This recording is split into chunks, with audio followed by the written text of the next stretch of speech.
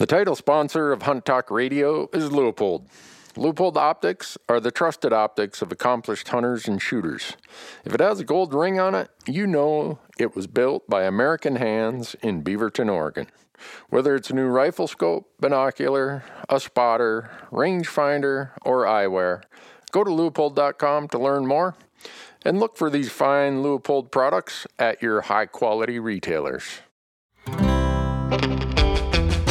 Hey folks, Randy Newberg here. Welcome to Leupold's Hunt Talk Radio. As I went walking, I saw a sign there, and on the sign it said no trespassing, but on the other side it didn't say nothing. Well, that side was made for you and me. Hey folks, Randy Newberg here with another episode of Leupold's Hunt Talk Radio. Thanks for being here. Hope you're doing great. Today I have a guest, Craig Jourdonnais from Montana. Biologist, scientist, all kinds of things, researcher, hunter ed instructor, you name it. Craig's really put his life effort into things related to hunting and hunters. And he and I have known each other a long time. And now that he's retired from Fish, Wildlife, and Parks, he does a lot of other work. And one of the things he's been working on is, I don't know if you'd call it studies. I'm going to say that. Craig might give it another term, but he's been doing studies, reading and accumulating information related to a topic that we always have to, have in our mind and be thinking about. And we hope it never happens. And that's the unrecovered animal wounding. And so he and I spent some time talking about how can we have a discussion about this where we both, right up front just say, hey, it's happened to us. It can happen to anybody. But the focus is more about trying to put some context to, is it really a problem? And look at the studies that try to quantify it to some level.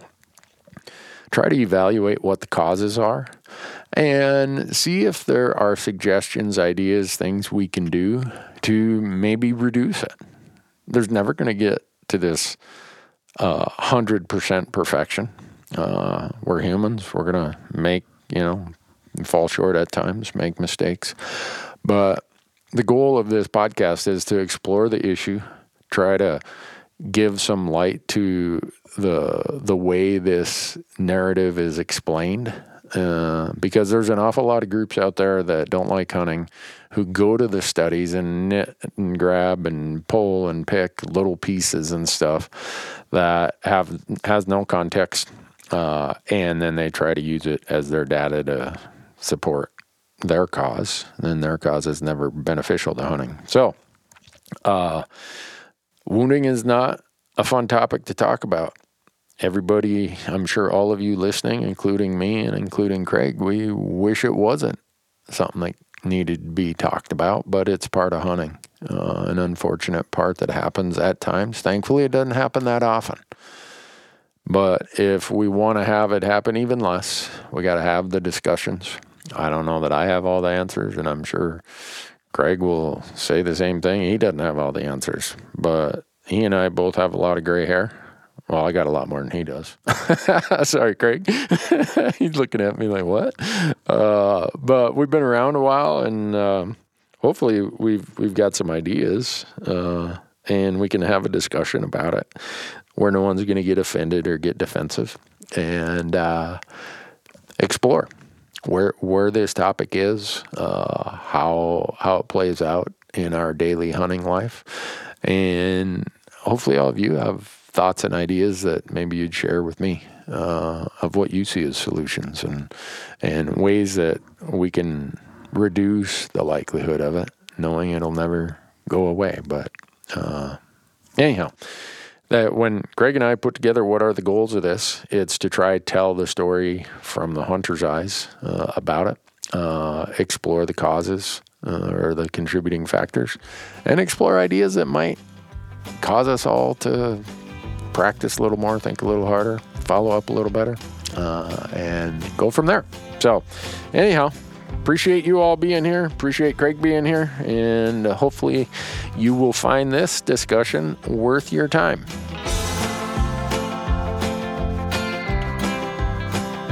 Well, folks, thanks for being here.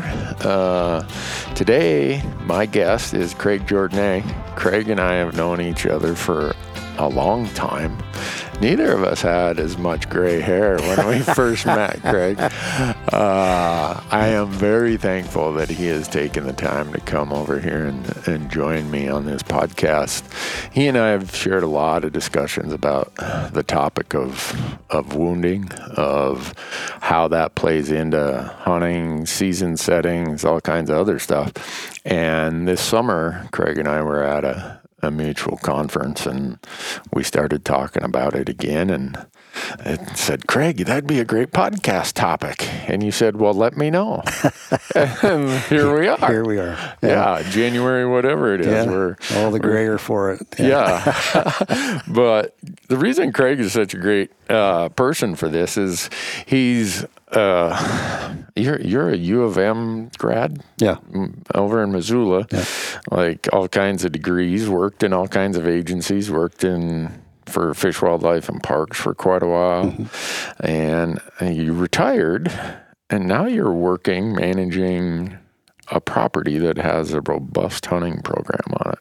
Am I right in that? Yeah. So I work on a conservation ranch in the Bitterroot Valley, north part of the valley, and while I don't manage it, there's a manager for it, but I do pretty involved in the big game research. They fund a lot of research, and so we funded elk and mule deer projects, and currently on a coyote project. And so I'm kind of research and then a hunt coordinator for the ranch as well. Yeah. Yep. And then in your volunteer work, are you involved with the Ravalli Fish and Wildlife Group and others? And so on the big game committee with Ravalli County Fish and Wildlife Association, and on the policy committee for the Montana Citizens Elk Management Coalition, and also involved in instructing wildlife management courses for the Montana Master Hunter program, and then we have a local 2-day program, advanced hunter program in the Bitterroot that we launched. So I guess in my CPA life, I said some of my clients flunked retirement.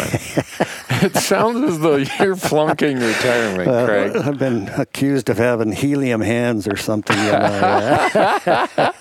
Oh, they're always up in the air.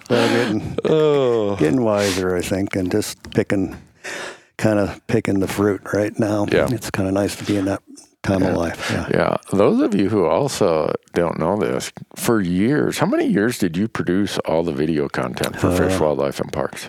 Yeah, I was there 10 or 15 years. Yeah. So this media stuff this is nothing for you. You're ready to go. You're highly trained. I'll tell you, as a CPA, I've taken it to a whole nother level, Randy, and we were just talking before we came on air, but I think it's worth, when people found out, maybe coming to talk to Randy Newberg about, a topic, and they were all very excited and very complimentary of your product, and it's worth telling you that, because I think it takes a lot of work. I can only imagine what it does for you and I to be sitting in a sportsman group meeting years ago and not ever seeing this happen. Here we are.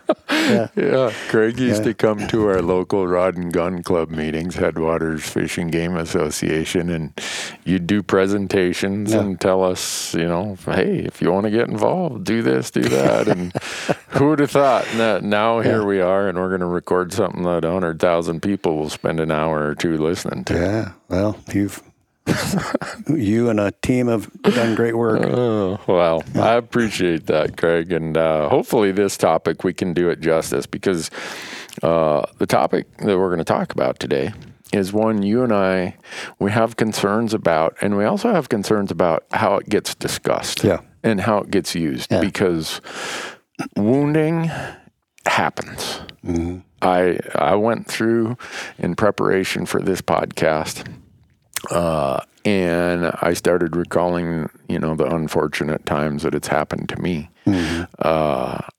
And man, it's gut wrenching. Yeah. And I don't think anybody ever says, boy, I'd really like to make a bad shot today. Yeah. Yeah.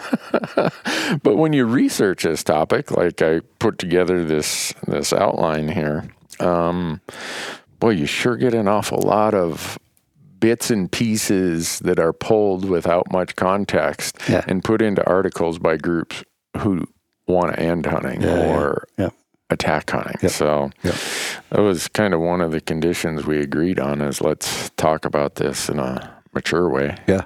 And Randy, I'll be like you right out of the chute saying it's happened to me. In fact, my first critter when I was 12 years old, it happened in a white-tailed doe, and I've never forgot it. Yeah. Yeah. So. Yeah. It's funny you say that. The first animal I shot when I was 14, I think, was a white-tailed doe, and I tracked it, and I'm like, I didn't hit it. I'd hit it far back, so it was bleeding inside, and two friends found it, while I was out there, and they're like, hey, is this your deer? If not for them, I wouldn't have found it, but man, it was, even then it was gut-wrenching because it required a finishing shot. So, anybody listening is probably a hunter.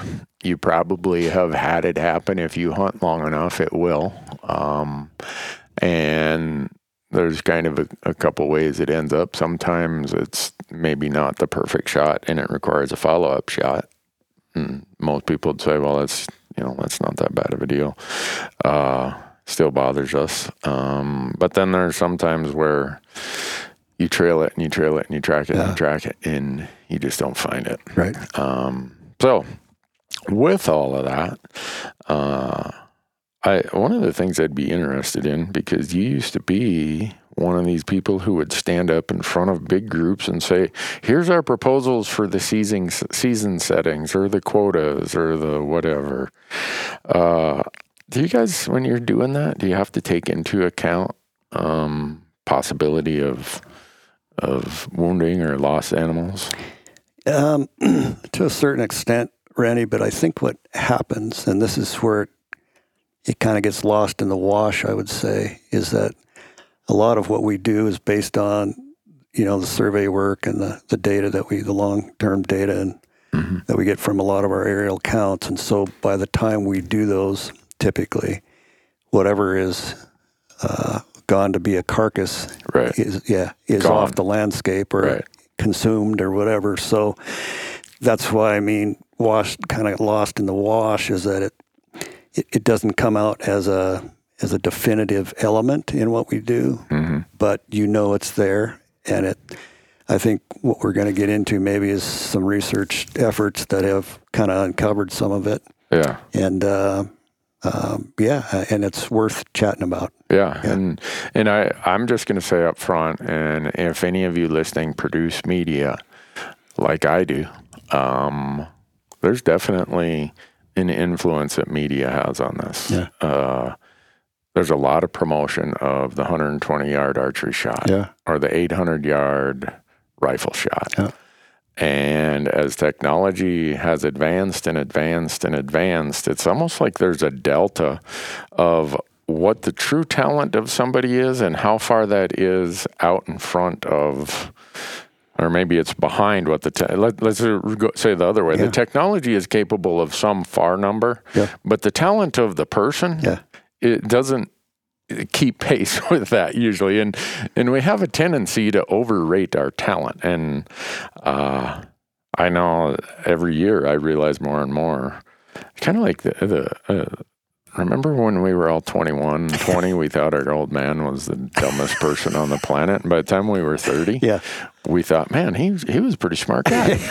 Well, after our lumps and bruises. After life kicked us around. Well, for me now being 58, I feel somewhat of a parallel of, I always thought, well, I'm capable of this, I'm capable of that. But every year, I realize, I don't know if it's because I get less capable or I just realize I'm maybe not as capable as I always held myself out to be. That's a great comment. And I would, probably I was trying to think before meeting with you is like, okay, so I chaperone elk hunters, and about how many have I been involved with, and it's hundreds. It is a safe assessment, and the thing is, Randy, and I say this all the time, 98% of the people that I meet are top-notch, hard-working, great people, knowledgeable people that are just great people, and yet I've never had one of them get in my vehicle and say, I suck. I'm a rotten shot. And as we go through this, I just feel the need to qualify by saying I'm not trying to knock hunters. But some of this, I think this conversation is going to cinch some people up. Yep. And we can get into, bench shooting versus actual hunting conditions and stuff, and it's a whole different ball game. But yeah, Randy, I agree with you. It's I think is the more you shoot, the more you realize kind of what these limitations are, and you can't probably use technology to get yourself the biggest source of variation with any rifle setup or archery setup is the person behind the weapon. Yeah. Yeah, I always say I'm the weak link in the equation. I don't care if it's my rifle, my shotgun, my bow, a slingshot. If I had an atlatl, I would be the weak link in the equation. Yeah. And it's hard for us to want to admit that. Yeah. But I think as I get older and older, I'm more comfortable admitting that. Yeah. And with that realization comes the necessity to practice and practice and practice and practice. And that's, I don't know if there's such a thing as a natural born shooter, maybe. Yeah. But I think it's a lost skill. And if you don't practice like so many other things, and practice in a way that practice as you play, if you need to practice in hunting situations and we can talk more about it later, but with your heart rate up and things that are going to stress you a little bit, because it changes the whole ball game. Yeah. And you can be a diehard nail driving bench shooter, but you get in these hunt situations, and we've time and time again watched these people fall apart. Yeah. When they get stressed. So. Yeah, and I'm reading one of the pieces that you'd sent to me, and you talk about how people, it says a box of large caliber ammo is 20 rounds. You'll never become proficient with any firearm or bow if you only shoot 20 rounds or 20 arrows per year. Yeah. I think that's a really good way to look at it. And I know with the cost of ammunition, a lot of people are like, well, I can't afford to go shoot 500 rounds. Yeah. I get that. Yeah. But if you can't afford to shoot a lot and practice a lot, then the kind of outcome of that is shots have to be much closer under much better conditions. And so in my yard, I have an archery range out to 75 yards. And so I'm blessed where I don't have to drive somewhere to shoot my bow. Right. I walk out backyard. But I still feel that I'm so bad compared to what I'd want to be. Yeah. And part of that is just I'm not a natural born archer. Let's put it that way. I'm not a natural born rifle shooter, but I think whatever genetic code is there, it was slanted more towards rifle shooting in my genetic code than it is archery shooting. But so would you want to shoot further and be accurate? Or when you say with your archery, you're not there, it's like, where would you want to be? Yeah, I actually took the 50-yard pin off my bow because I don't even want the temptation. Right. I took the slider tape off my bow, off my sight, and I try to keep my shots under 30 yards. Yeah. And even at that, the couple times I've lost an animal, they were 25 to 28-yard shots. Yeah. And it's like, how in the hell could I screw that up as much as I shoot my bow? But I did. Yep. like you said, the hunting condition, you don't, the animal's moving, and when it stops, you think it's at a certain range, or you think the body position is a certain way. Or in one case, you're shooting at a steep downhill angle, and with a bow, if you don't bend at the waist, it changes where your eye is to your peep, and you're going to shoot high or low or make a bad shot. So things like that happen really quickly. And so I probably need a 10-yard pin. Well, you do what you got to do, right? And that's it's been a really heated point of discussion is the range, effective range. And with the technology today, it allows you, to reach out further maybe. But if you aren't practicing, as you get further away, it magnifies all of your issues or So, but I'd say, Randy, too, ammunition is expensive, and I think it is a barrier to some extent. But even dry firing your rifle in your home, and we grew up probably with that wives' tale of, oh my God, don't ever dry fire; it'll ruin your firing pin, break the firing pin or something. And actually, practicing good, even with a 22. I mean, I think there's things you can do to kind of get that rote sort of memory into good shooting positions and those kind of things that will really help you down the road. With trigger pull, especially with dry firing. Yeah. And when you talk about, so I was kind of making joke of my poor archery skills. The rifle side of it, the advances in technology that have been promoted in media. That, because I have this certain ballistics calculator, because I have this scope, because I have all these things, I'm okay taking a 1,200-yard shot. Well, out at the bench, and here in Bozeman, there are some amazing shooters who go out to ranges and do that at metal targets. But I respect all the ones I know because they're like, no, I would never do that at a live animal. 300 yards is about as far as I shoot at a live animal. And so I look at people who are as capable as they are, often with military or law enforcement training, who some of them are engineers. So they understand every little thing about ballistics and coefficients. And when someone like that tells me, no, 300 yards is about as far as I want to press the issue. One, it's, the performance of my bullet. There's so many of those variables, and these guys really have it dialed.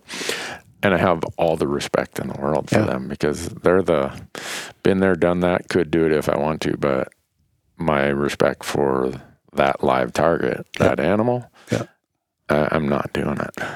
It's interesting you mentioned 300 because a lot of what I've learned, honestly, is so I had two sons, stepson all in the Marine Corps, and two sons were 2 tours over in Iraq, and the youngest went back into private security afterward, and so overseas, rubbed elbows with all the old special forces guys and became, I kind of laugh, or we laugh about it because I remember trying to coach him through buck fever when he was 12 years old kid, and guys just shaking like a leaf, and now he's one of the most proficient people with a firearm I've ever seen. So a lot of what I grab is actually what he has, accumulated over time with the people that were in the business and snipers and those kind of people. And they say the same exact thing, Randy, is that they say, a lot can go wrong after about 250, 300 yards. And so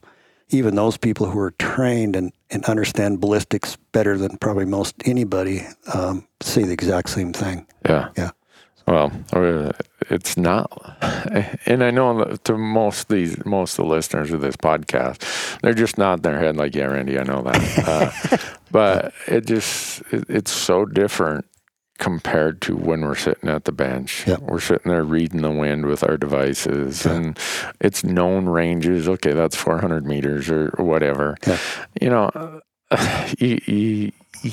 You get to do your breathing exercises, and your heart rate is at standing rate. That is just, it's not even apples and oranges disparity between some hunting conditions. Yeah. It's like apples and spare tires is how different it can be. So those types of things come up, and I think we pretty much have the whole audience is probably like, yeah, I get that. But when we're hunting, you know, I think it's the Leopold quote of, you know, ethics or whatever it is what you do when no one's looking. I paraphrase that. When we're out there, we all have to make that own personal decision of, are we comfortable that we've done all we can, either beforehand and at the moment of truth, to minimize to the greatest degree possible. Hunt Talk Radio is brought to you by Go Hunt Insider. Go to GoHunt.com to get the best information available to the self-guided hunter.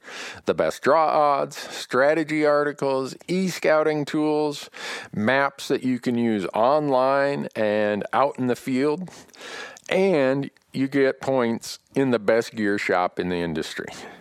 Sign up for Insider using promo code Randy, and they're going to give you $50 of credit in the Go Hunt Gear Shop. Go to GoHunt.com, sign up now, promo code Randy, $50 of store credit.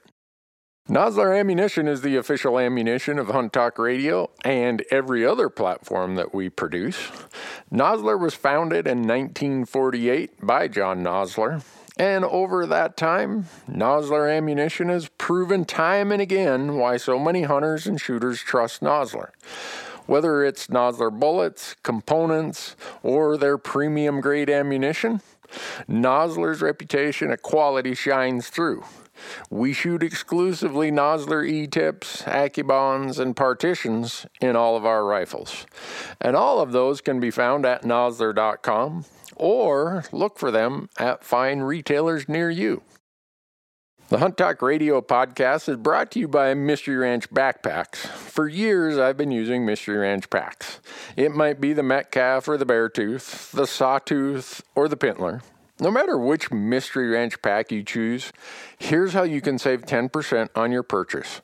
Go to the Go Hunt Gear Shop, GoHunt.com, put a Mystery Ranch pack in your cart, and when you check out using promo code Randy, you're going to save 10% off that pack and most of the other regular priced items in your cart.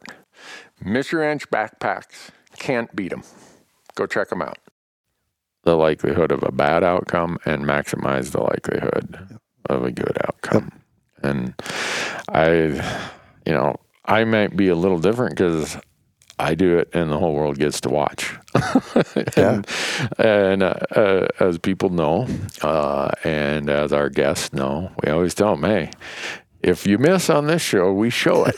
So if you're not comfortable with that, let us know now and we won't film you. But I've shown some of my mistakes. Yeah, and I think that's what has really helped build credibility, honestly, Randy. I mean, it sucks. Mm-hmm. I know it. You know, no one likes to miss, but I think you doing that is, you're real. Yeah. So. Well, it's helpful. The first time, and this was, sometimes you confuse being lucky with being good. Because you get on a long streak of luck and you make the false assumption that somehow that makes you good. I had not lost an animal while hunting until 2010.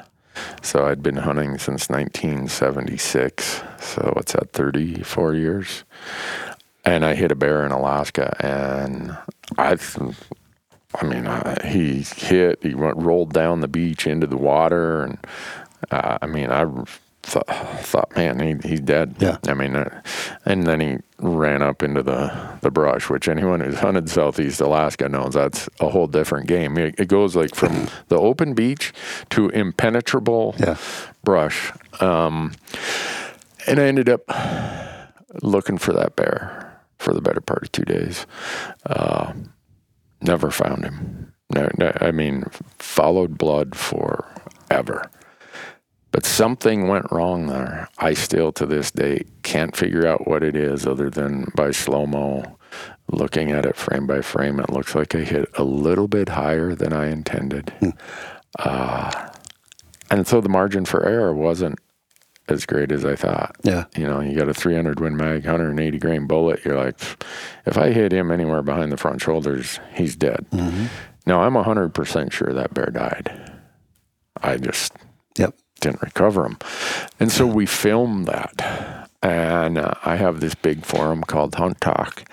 And I went through almost like this confessional phase out on the forum, just because it had never happened to me before. And that's when I realized that I was more lucky than I was good, that it took 34 years for it to happen. Yeah. And the thought crossed my mind about, do I continue to hunt? It was that agonizing for me. And I think some people listening can relate to that.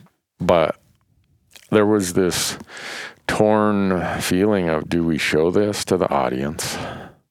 Because, you know, it's an ugly part of hunting that nobody wishes for, but does happen. Or do we just pretend that nothing happened? And because it was such an emotional struggle for me, I thought there's got to be some value and some lessons that the audience might be attracted to if I'm willing to kind of bare my soul, for lack of a better way. So we put it out there. The response was mostly, I'd say, way majority was positive. But having gone through that, and then since then, you know, this is where I realized that I'm not that good, is I've had it happen a couple more times with a bow. And it really is at least for me anyhow, it forces me to really think this through. Yeah. All these things. I've relived those shots, I don't know how many times. Yeah. I don't know why I don't relive a miss, a clean miss, as much as I do a bad hit. Maybe because I know what happened on the other end. But I preface all that because you and I both said, hey, we want the audience to understand that we're not here as the holier than thou, that it's never happened to us. Absolutely. Because I think instantly that would turn people off. But you've done some studies on the ranch there. You guys get quite a few elk hunters there. Do you get many deer hunters there? Or? Yeah, a fair number. Okay. What's been the findings of that? Well, so we started in about 2014, 15 with an elk project where we had bulls and cow elk radio collared.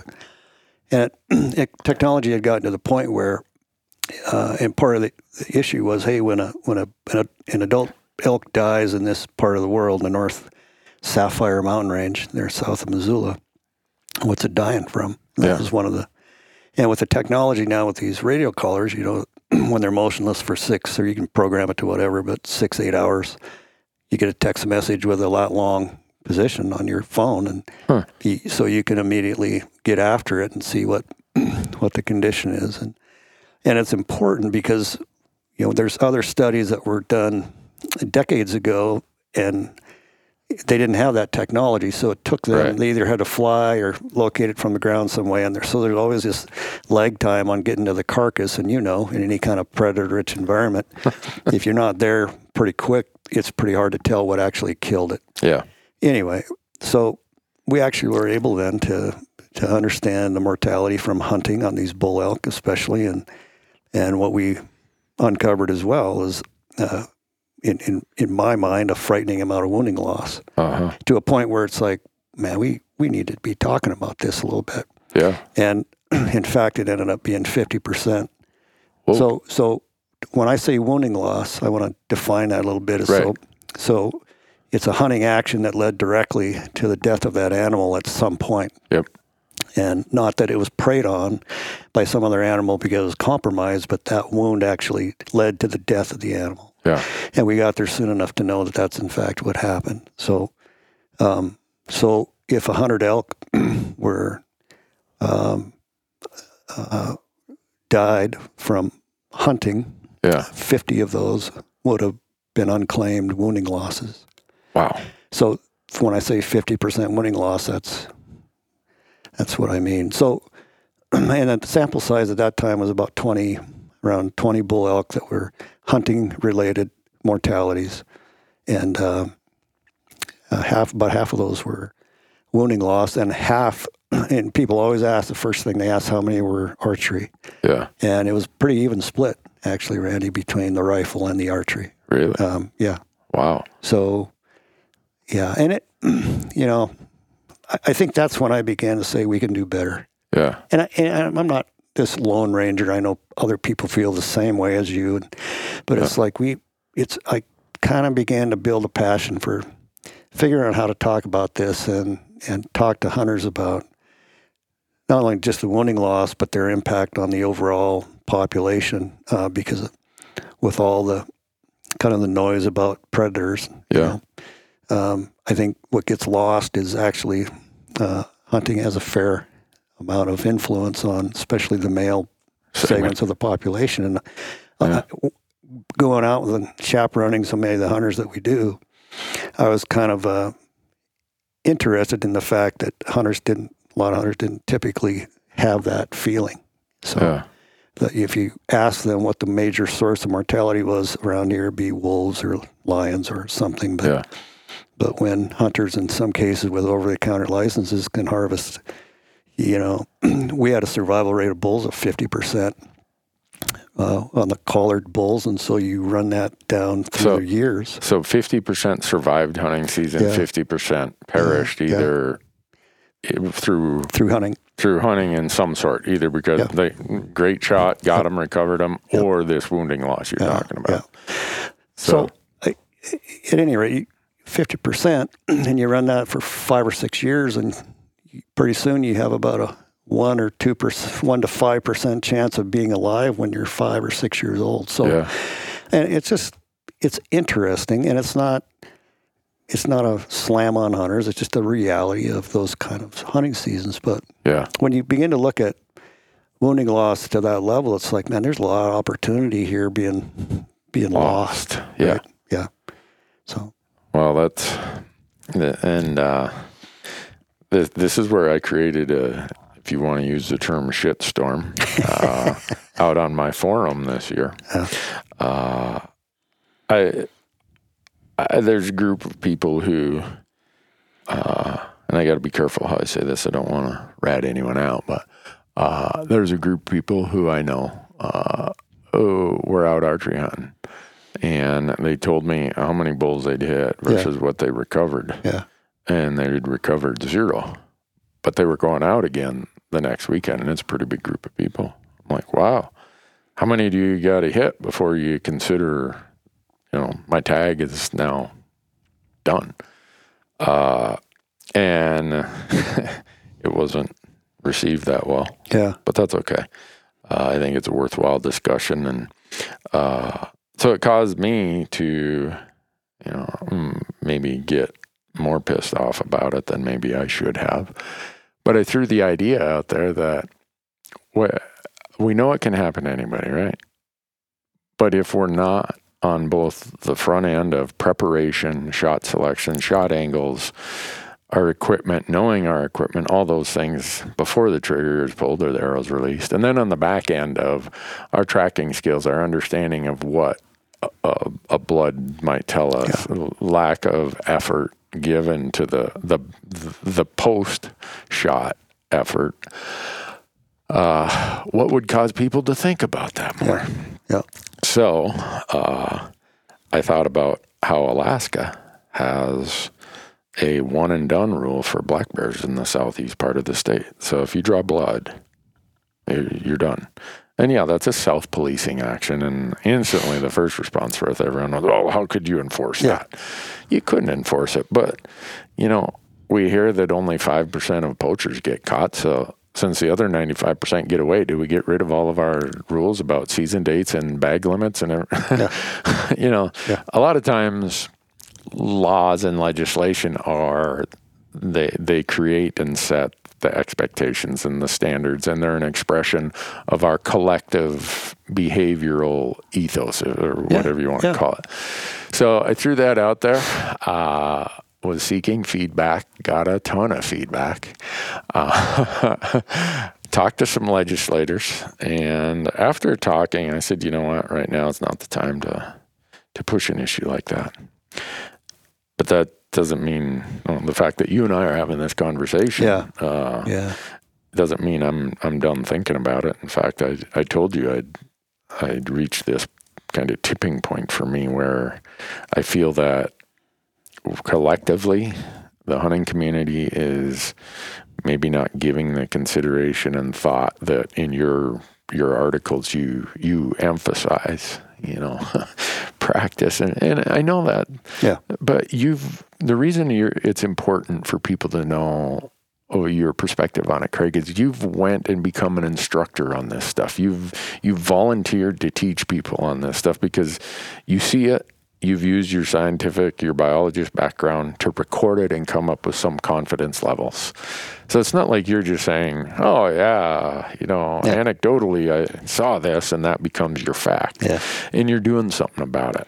Well, and appreciate that. Again, I think it's always, I'm always kind of a self-reflection on how I'm presenting it, right? And because you can get maybe I just need to stay humble with it and be, hey, I'm part of this game. Right. And but I do think with the experience I've had with being a game warden for a while and seeing, and you mentioned a quote from Aldo Leopold. He also was, I think a quote is, shooting with more excitement than accuracy. And it's like, you just see enough of it that it's like, we can do better. And I think some of these more advanced hunting programs now are trying to kind of chip away. I think it's a bit like an elephant, right?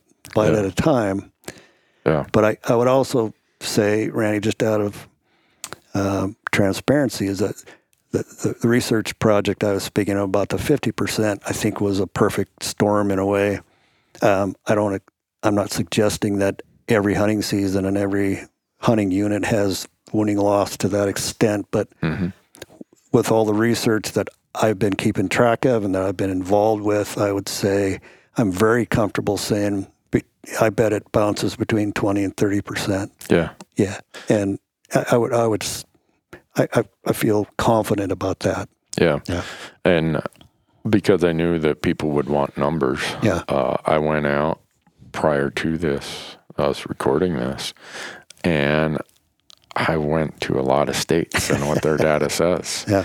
And the lowest I found, and these are very controlled studies, right. It was 10.6%. Yeah. Found some of them that are much higher. Yeah. The other thing I've found in some of them is, even though the percentage of people who reported an unrecovered animal was a minority of the group of whatever sampled population, the number of wounded animals each of those individuals had was more than 2 on average. I think it was 2.47 in the one study. So the one person who's very inefficient with their technology or their bow or their crossbow or their shotgun or their firearm is having multiple events of this happening. So it got my mind thinking, it's not like there's this even slope to how often this happens or a perfect gradient across the hunting population. It's kind of, if you follow that study, it's kind of, hey, it's happening, but for certain people, it's happening with a lot more likelihood than others. Yeah. So, that then gets to the point of, okay, how do you communicate with that group who averages 2.47 animals unrecovered for each one that is recovered? And I've been in public meetings where even agency people have stood up and touted that they buy a box of ammo and they use part of it to sight in and the rest to hunt with. Yeah. And as a badge of honor, kind of and I get it. It's like, but with my experience and what I have learned from those who are much more proficient than I, it's like that doesn't even come close to solving this. It's like, I think it's like anything when we've talked about it, Randy, but you gotta shoot, and you gotta become proficient. And I think, so my son's involved in these shooting classes now. He's an instructor, and I think people immediately think, well, they're teaching everybody to be long range shooters, and that's not at all. No. It's like if what we're trying to do and what Jake's trying to do is if they can walk away with an understanding of what their effective range is, like what's my limit with the equipment that I have on hand and my skill, then that's a major coup. Because again, when I talk to hunters, one of the first things we kind of get a discussion about is feeling out about what their knowledge is about their rifle, the ballistic, how much they kind of understand ballistics without, being a science class. You know what I mean? It's like, are they going to say, well, my bullet drops 28 inches at 400 yards, and you probably have somebody that has a little bit of knowledge versus, I hold about a Coke can, about that kind of thing. So, but I think, with just folks having a basic understanding of, okay, I'm good out to this range. That's a major win. Yeah. I get it a lot because while I'm just releasing an instructional course about pronghorn hunting, and that'll be out on our outdoor class platform, I think in the next month.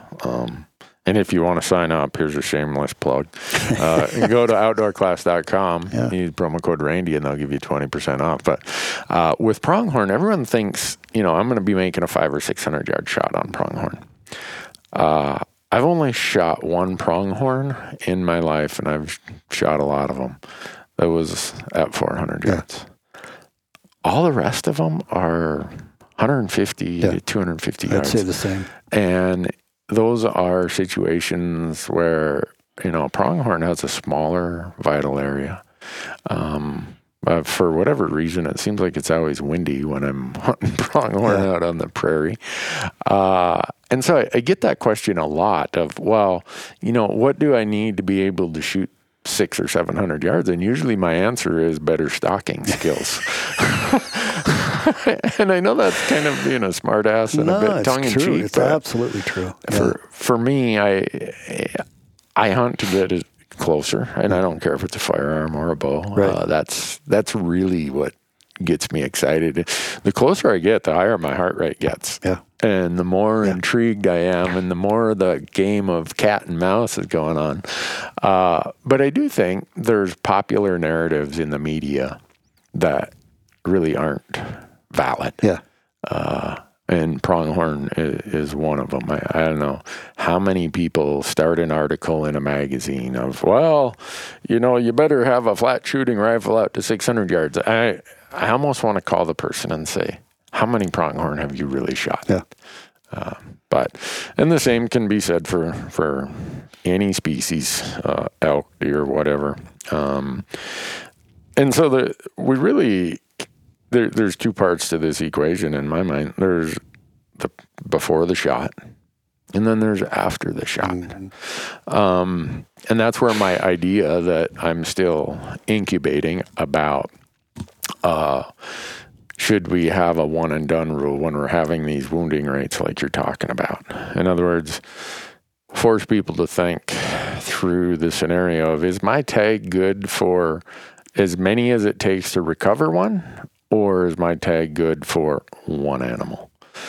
And in preparation for possibly crafting a bill, I called the outfitting industry. I'm like, would you guys oppose or support something like this? Yeah. And without a question, that's already the rule we have in our I was going to ask you because I know outfitters that have that rule. Yeah. So again, I'm sure some people are listening and are saying, well, Newberg, you're in a different situation. You get to hunt a lot. You've always got meat in your freezer, blah, blah. And I get that. Yeah. And I get that also sometimes you tried your best. The conditions seemed perfect and it just didn't work out. And some of the people who responded said, well, that wouldn't be fair in that situation. Well, guess what? Life isn't fair. Mm-hmm. You know, if you want a fair life, you landed on the wrong planet. So we have this post-shot issue that's part of it also. That's the tracking, that's the recovery, that's the amount of effort spent. And I think, and this is completely anecdotal, I don't know, I couldn't find any surveys or studies about how much time hunters spent on a follow-up with a hit. I never could, maybe it's out there, but I'm not aware of it either. And maybe that's almost the impossible study to conduct. I don't know. But anecdotally, man, you sure hear a lot of, well, I went and looked and he seemed okay, so I'll go find another one. I struggle with that part of it. And I think, Randy, I do, and again, this gets into the troubled waters, but I'd be interested to know how many follow up. Yeah. And then on top of that, and just observing hunters in the field, like I say, just part of my job. And I think what happens, especially when you get these concentrations of elk, say out in the Madison Valley where they're easily visible. Right. Here in Montana, the Madison Valley gets a congregation of elk in early snows like you can't believe. And there are a few places of public land, and when they concentrate there, a whole lot of shooting's going on. Yeah, and you begin to kind of see, I think more with elk than maybe other species, people tend to kind of lose it a little bit. Yeah. And I think that the feeling is that for many of them, it's their first opportunity, right? And it's a big deal. It's like, man, I've chugged so many miles, and now's my chance. And, and you kind of see that play out. And what I would say, the thing that always is interesting to me is it transgresses occupation. It doesn't matter. It's when I was a game warden, it could be clergy, it could be a deputy sheriff, it could be the local attorney, it could be a politician. It's like it happens to everybody. Yeah. And so those are the things that I think we're talking about when we get, when you're kind of on the range and stuff, maybe a real easy exercise to do. And we do it with, Jake does it with the classes that he holds, is after the full day of instruction, it's like, okay, he has an ammo can full of weight or whatever, and we're going to run down the road and run back or do jumping jacks or something to get yourself stressed, put you under a time limit for a number of shots, just any kind of game like that to kind of get you into that sort of scenario where you're practicing it so that it becomes, it's not all of a sudden, oh my gosh, all this feeling is new. Right. And you have a little better chance of dealing with it and settling in. Yeah. Well, some of those things you see, a friend of mine said that money and elk make grown people do some really crazy things. And, unfortunately, we read about it here in the newspapers in Montana when we have these, they call them shootouts. And that's really a bad deal when it happens. It's surely not what you want the public to read about in a newspaper or see on a TV news article, at 5 o'clock news or 10 o'clock news.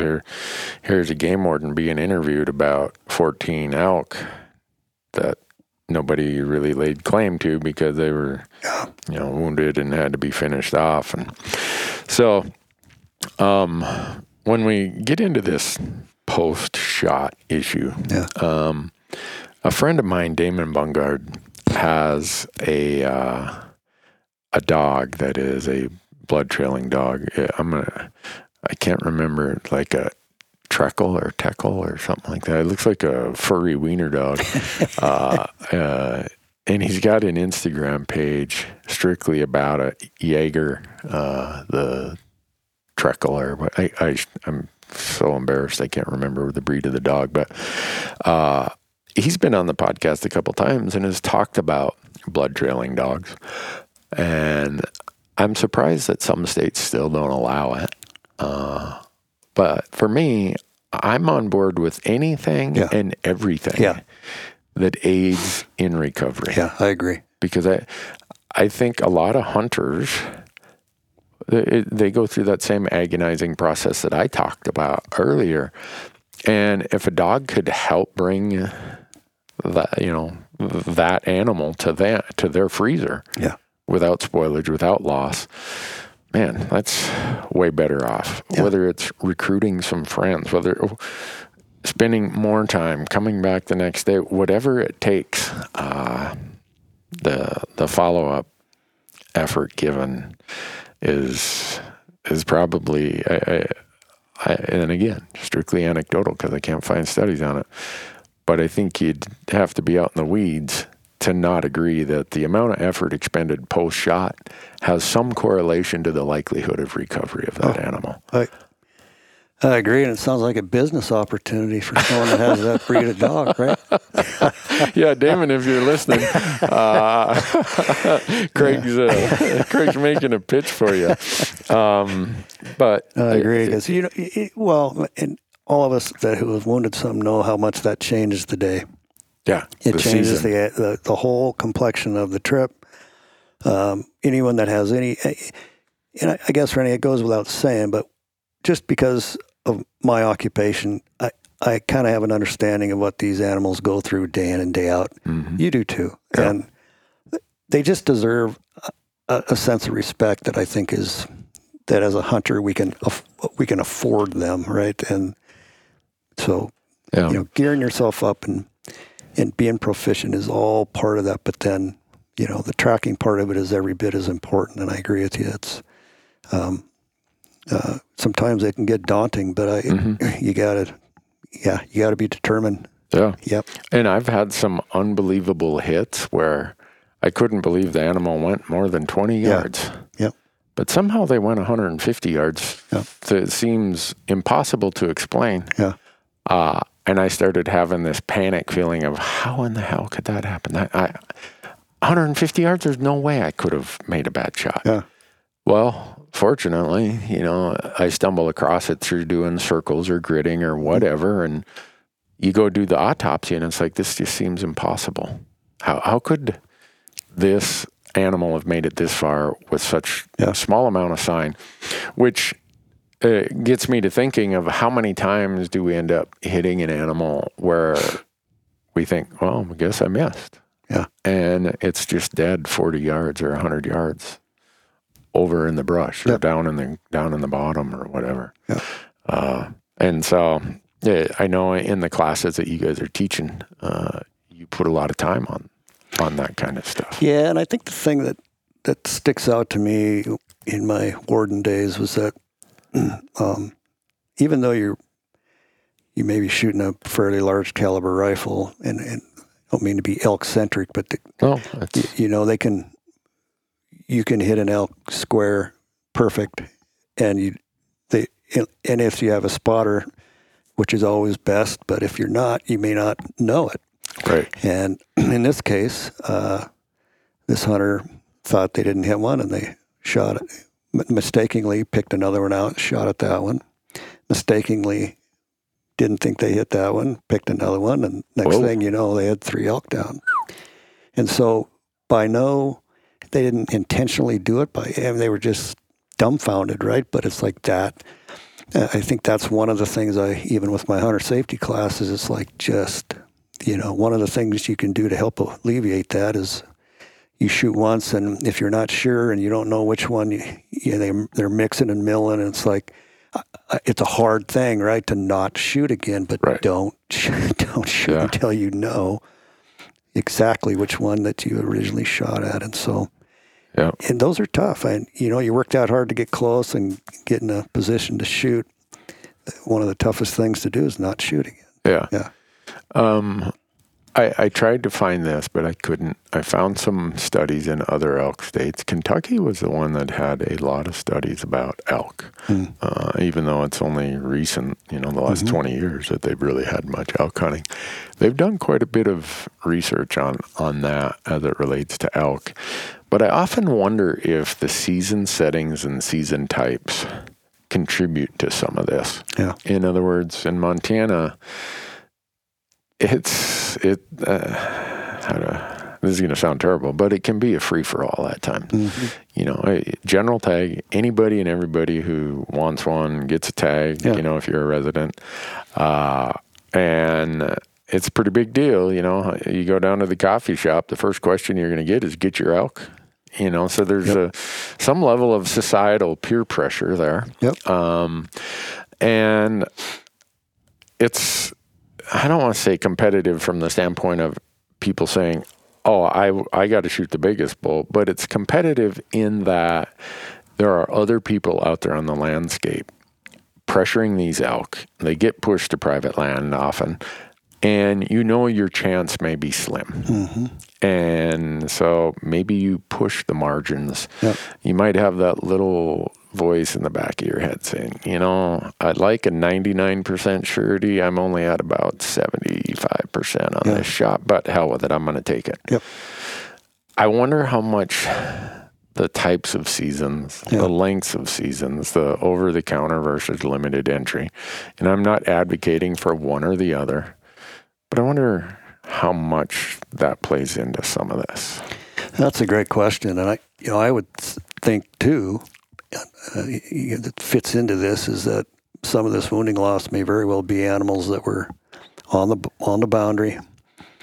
You hit them, they go onto private ground that you don't have permission for, and you don't retrieve them, right? Yeah. You don't want to trespass. But the other thing, Randy, and again, I'm not advocating it, but when this whole choose your weapon thing came up, I really did wonder, okay, well, how would that influence wounding loss? Yep. Because you would think, and I could be dead wrong, is that the more ardent archery hunters would probably choose bow. Yep. And, you know, you just wonder what kind of impact they may have in the long run. Yeah, I've thought that same thing. And one of the things that causes me to think about it again is I'm down at a sporting goods store and there's 4 guys in there buying muzzleloaders because we just adopted 2 years ago a primitive muzzleloader season here in Montana. Requires open sights. I have a muzzleloader, and with open sights, my effective range is about 50 yards. Yeah. And so again, you know, they picked it up off the shelf, probably barely know how to operate it, but we'll figure it out, and they're out hunting with it. Are they going to push the boundaries of what open sights really could do? I don't know. Yeah. But it makes you wonder. I have a friend who lives in Alaska, Jim Batesdale. People have seen him on our show. He has killed I don't know how many Boone and Crockett animals with his traditional custom-made Hawken 58 caliber. Yeah. And he only shoots out to 100 yards at most. Yeah. So a guy like that out in the woods compared to me out in the woods, if you put both of us out in the woods with a muzzleloader and asked us to both, you know, excitement got the best of me, and I'm like, all right, I can make this 120-yard shot. Because Jim is such a committed muzzleloader hunter and shooter and understands everything about it, you'd be a fool not to put your money on Jim making the good shot versus me. Yeah. So I do wonder that in the context of some of these choose your weapon things. And that also gets to some of this limited entry permit type. Very often it is by weapon type. Mm-hmm. And so for me, I'm more inclined to say, all things being equal, I'll grab my rifle. Yeah. Because I'm way better with it. I love archery hunting because I get this up-close personal experience, but I don't get to release many arrows. I shoot a lot of grouse. That counts for a lot.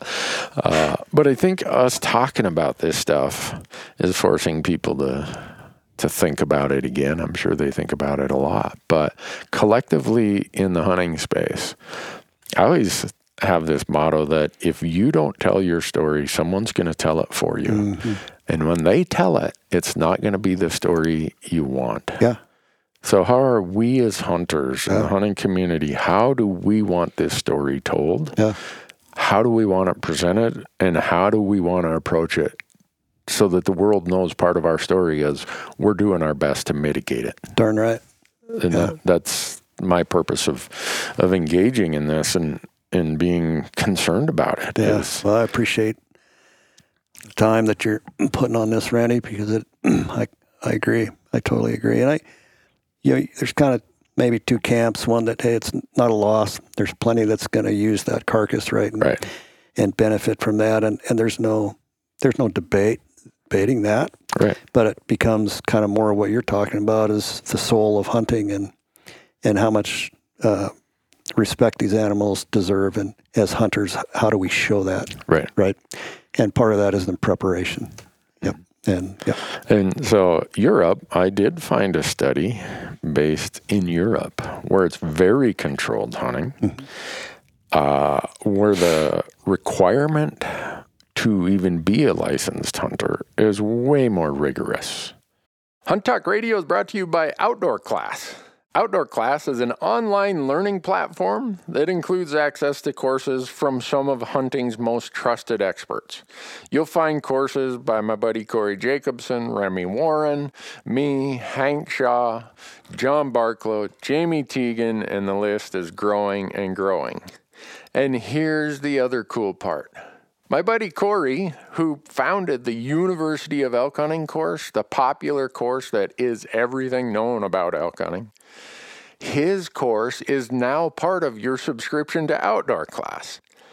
So, all for one subscription at one price, you get all of the Outdoor Class courses plus Corey's University of Elk Hunting. Go to outdoorclass.com, use promo code RANDY when you sign up, and you're going to save 20%. This will be great information for any hunter. Hunt Talk Radio is brought to you by Outdoor Class, an online learning platform that includes access to courses from some of hunting's most trusted experts. Outdoor Class now includes the University of Elk Hunting course from my buddy Corey Jacobson.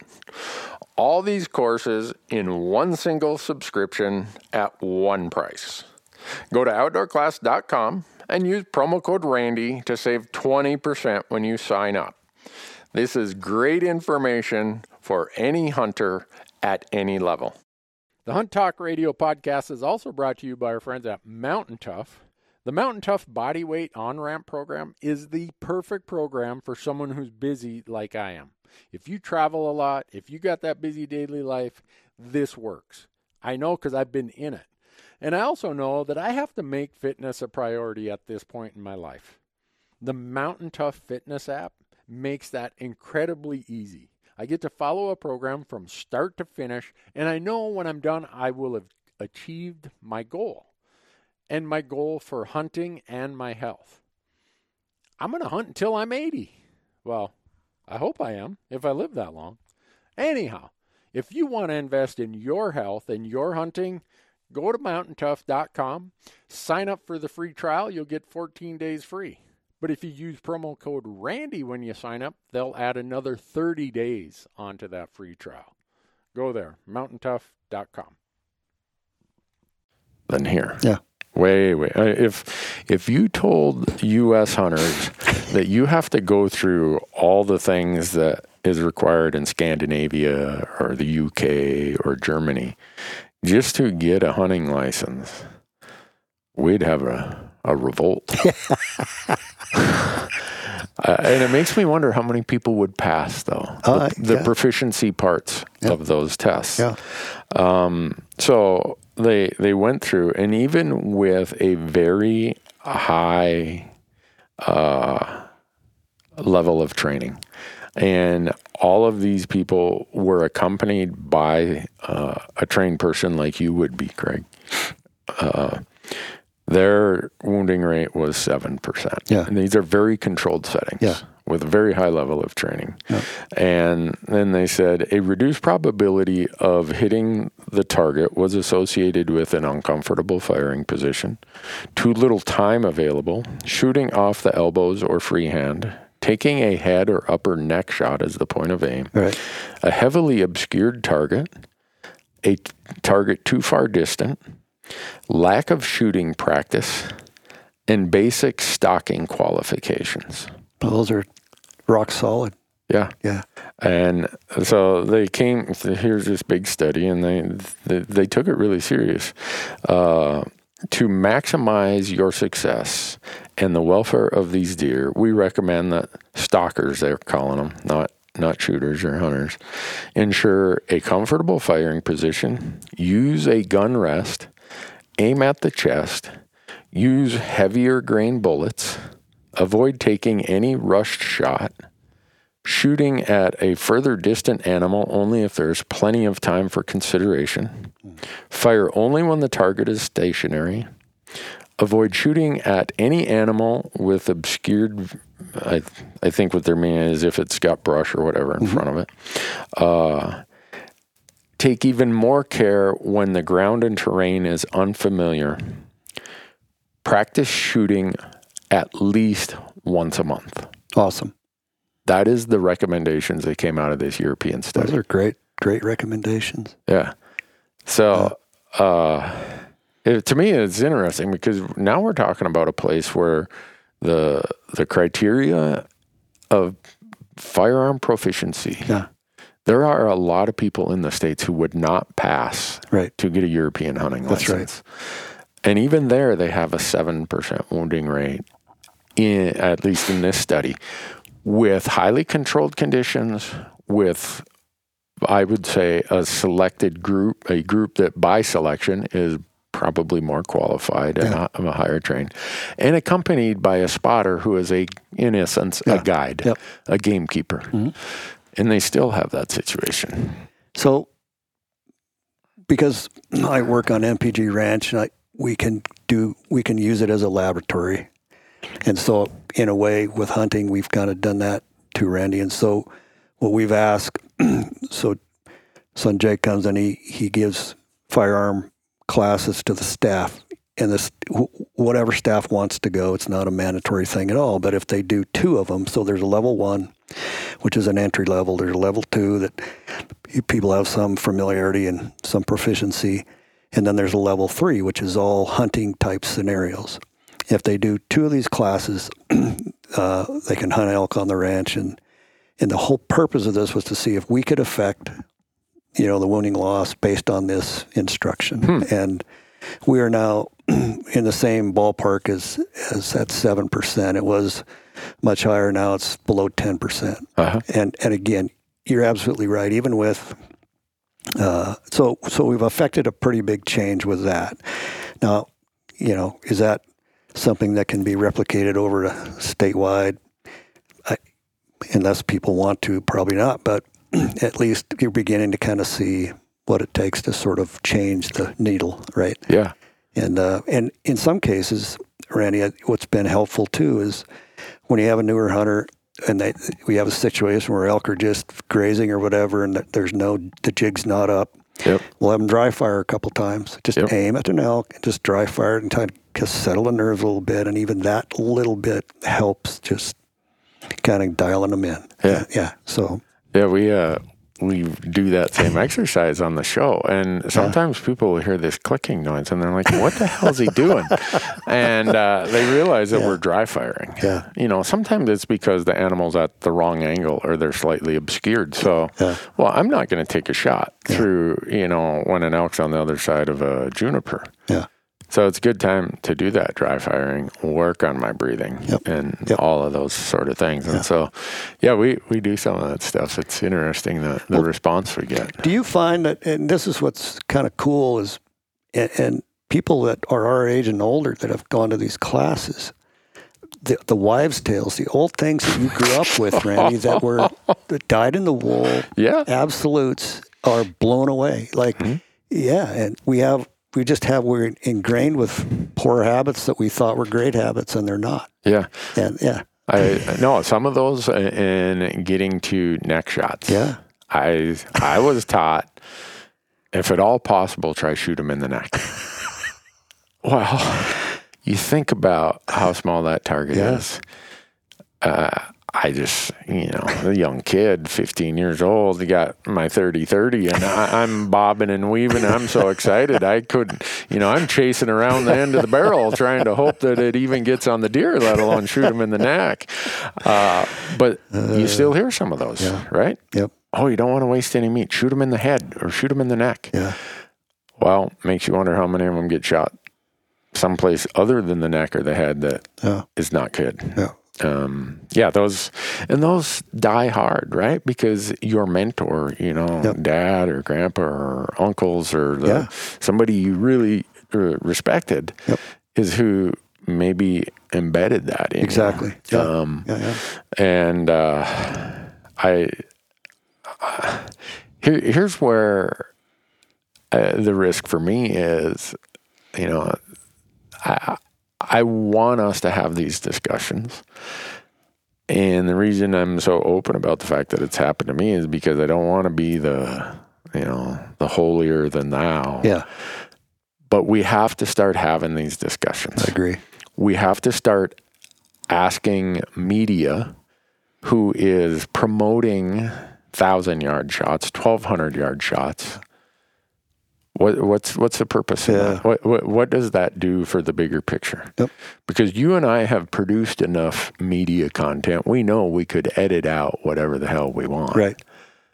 And so they make it sound, you see a kill compilation of, okay, they shot, 8 elk all over 800 yards and just one shot. Boom, there they are. Yeah.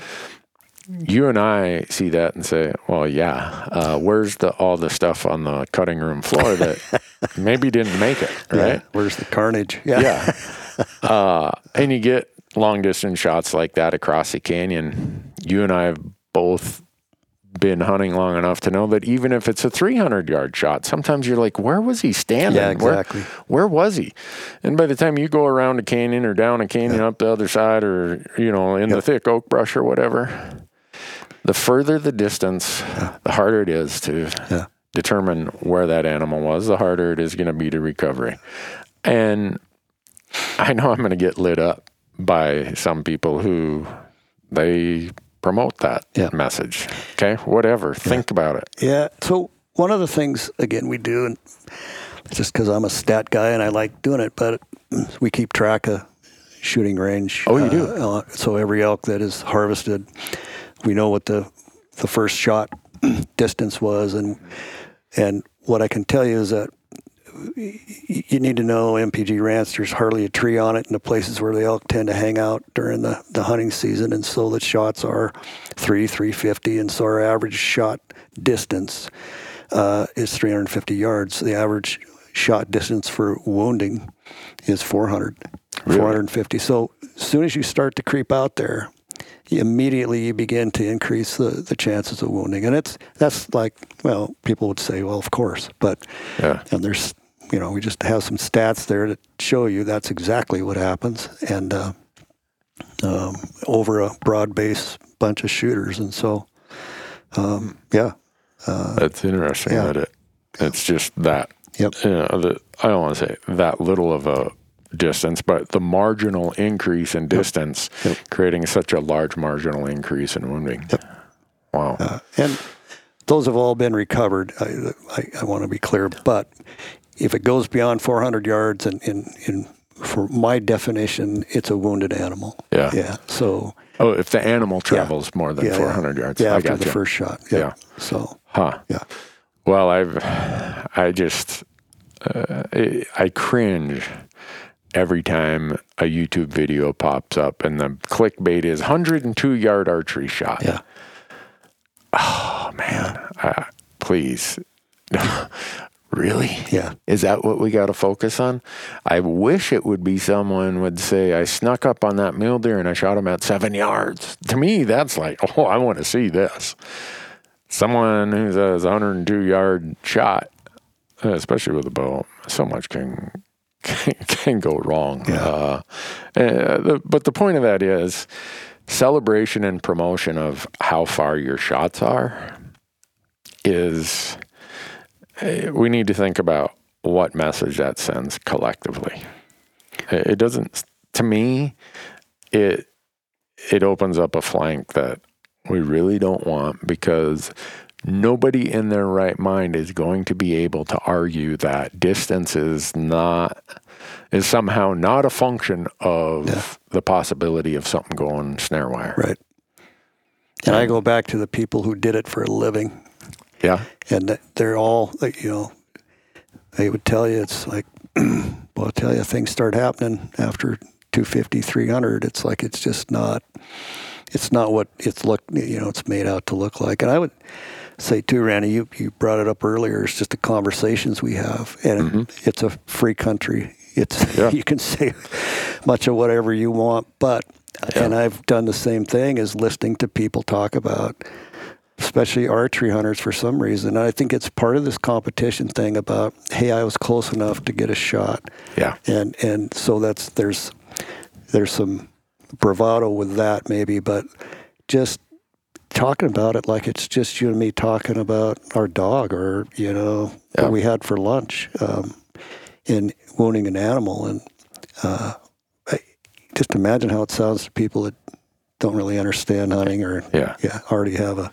Yeah, we have some YouTube videos. We got hundreds of them, but one in mind that sticks out to me is my buddy Scott Jones had a Nevada archery elk tag. Very hard tag to draw. Yeah. But he never released an arrow on the hunt. And he had some encounters. He won, I think he had a broadside shot that was pushing 60 yards. And he's like, nah, it's not my gig. Yeah. And he passed. And he got lit up for that. And then he had another shot that was right around 30 yards, but it was kind of quartering towards him. And he was hoping it would step into this next opening and then it'd be more broadside. Well, it didn't step into that opening. Again, flamed. And so it gives me a little bit of a view to how the opinions or the expectations or what's deemed to be acceptable or expected shot selection has evolved to where we are today in the hunting space. Yeah. And when I was a kid, and I know the technology has gotten a lot better, you would hear people talk about, boy, I shot that buck at 200 yards, and that was like a really long shot. Yeah. And for the technology of the time, it was. But there just seems to be that no matter what the technology level is, a portion, and I don't know how big of a portion of our hunting community will think that that's the substitute for lack of practice or lack of talent. Yeah. And again, I know people are going to be like, get off your high horse, Newberg. And I don't have a very high horse. I go out to our range here. We got an amazing range in Bozeman. And some of my friends who at 400 meters, what their groups are. Yeah. It's just stunning. Yeah. And then when we're done shooting, we sit around and visit. And Kurt, I'm talking about you. He's one of the most remarkable marksmen I've ever watched. But that's not what his hunting shots are. He's like, no, I don't need to shoot that far. Yeah. He could. Yeah. And I'd put my money on him at 400 meters versus me at 300 meters. But I have, it's that respect and his ethos about, there's a time to do that. And it's when I'm out here at the range and he can go out to other ranges and he can shoot probably 1,000 yards with great consistency. Yep. But when he puts his hunting clothes on, it's a different mindset because he's, I think the people who are super aware of what their equipment can do are probably super aware of what they may, what they can or can't do. Yeah. And they roll that back. So, there's also for a while I saw these like epaulets or patches where it's like 500 yards, 700. It was like you put on the side of your sleeve, what your longest shot was. Yeah. And I didn't say anything to some of the people I saw wearing those, but I wanted to go up and say, you got any 4-yard ones? Any 15-yard ones? Yeah. Should be the other way, right? Yeah. But I guess, you and I worry about this, Craig, because we understand that there's a chance the world's going to tell the story about this in a way that we don't like. Exactly. Yeah. And we can ignore it. We can put our head in the sand and say, well, it's none of my business. It's like you said, it's a free country. Who am I to tell anybody? Yeah. And I'm not here to tell any specific individual. Right. I'm just asking that we as a collective group, we need to be thinking about this. Yeah. What do we do so that when you radio collar that many elk, how many did you guys have radio collared?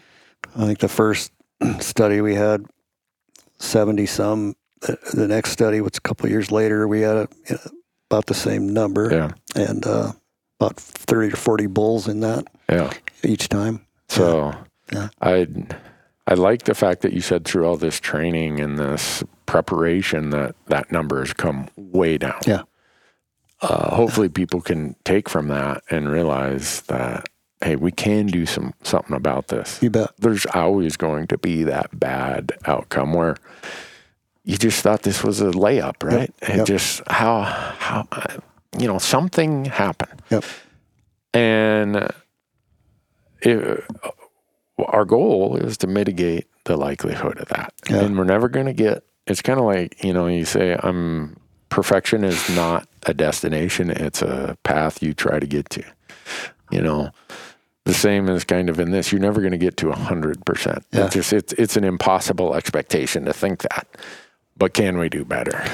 Well, I think what's cool, Randy, is that there's been and you've probably seen it with your outdoor classes, there's a thirst for people to gain knowledge and to improve the whole hunting skill suite of hunting skills. And so that's awesome. That's great news. And I think it's, the classes that you and I have been involved in, the questions and just how engaged the students are with the whole thing is really uplifting, and they're as concerned as we are. And so that's great to hear. And so keep chatting about it.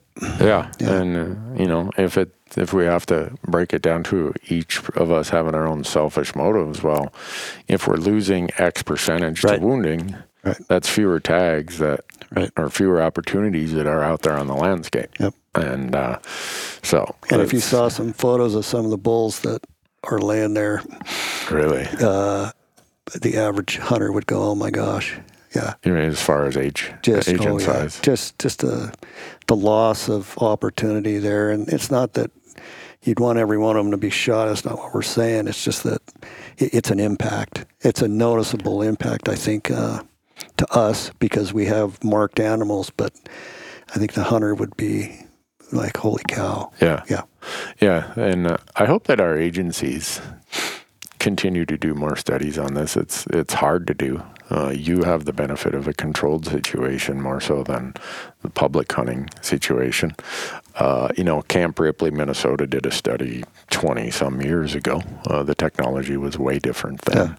The follow-up studies that have been done in Oklahoma that I read, and then the one in Kentucky is more recent. That was 2014, 15, 16. I think were 3 hunting seasons they looked at there. But it's worthwhile for us to know what this result is.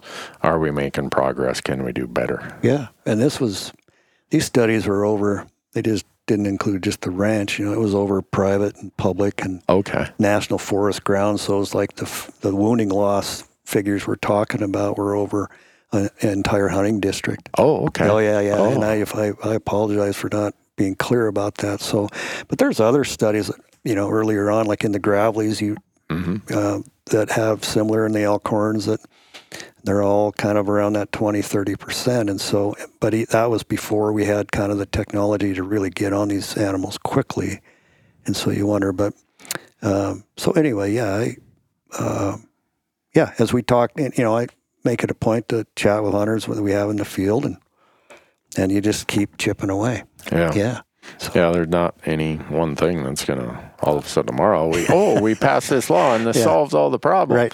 Right. This is complicated.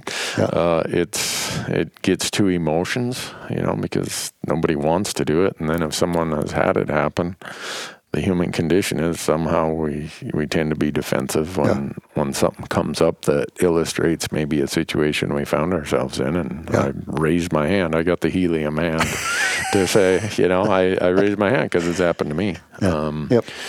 But anyhow, I don't know that we've solved anything, Craig, but I think the important part is how much emphasis you and your group has put on the preparation side of things, practice and practice and practice and think about what we can do there in our shot selections, our shot angles, thinking about those recommendations that came from that UK study.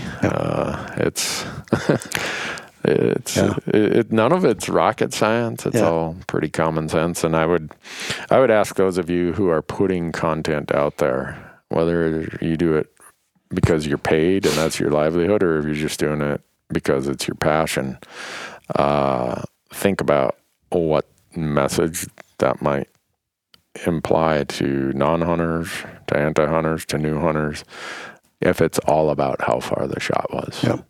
That takes a really amazing experience and brings it down to a rather, I don't know, this almost like,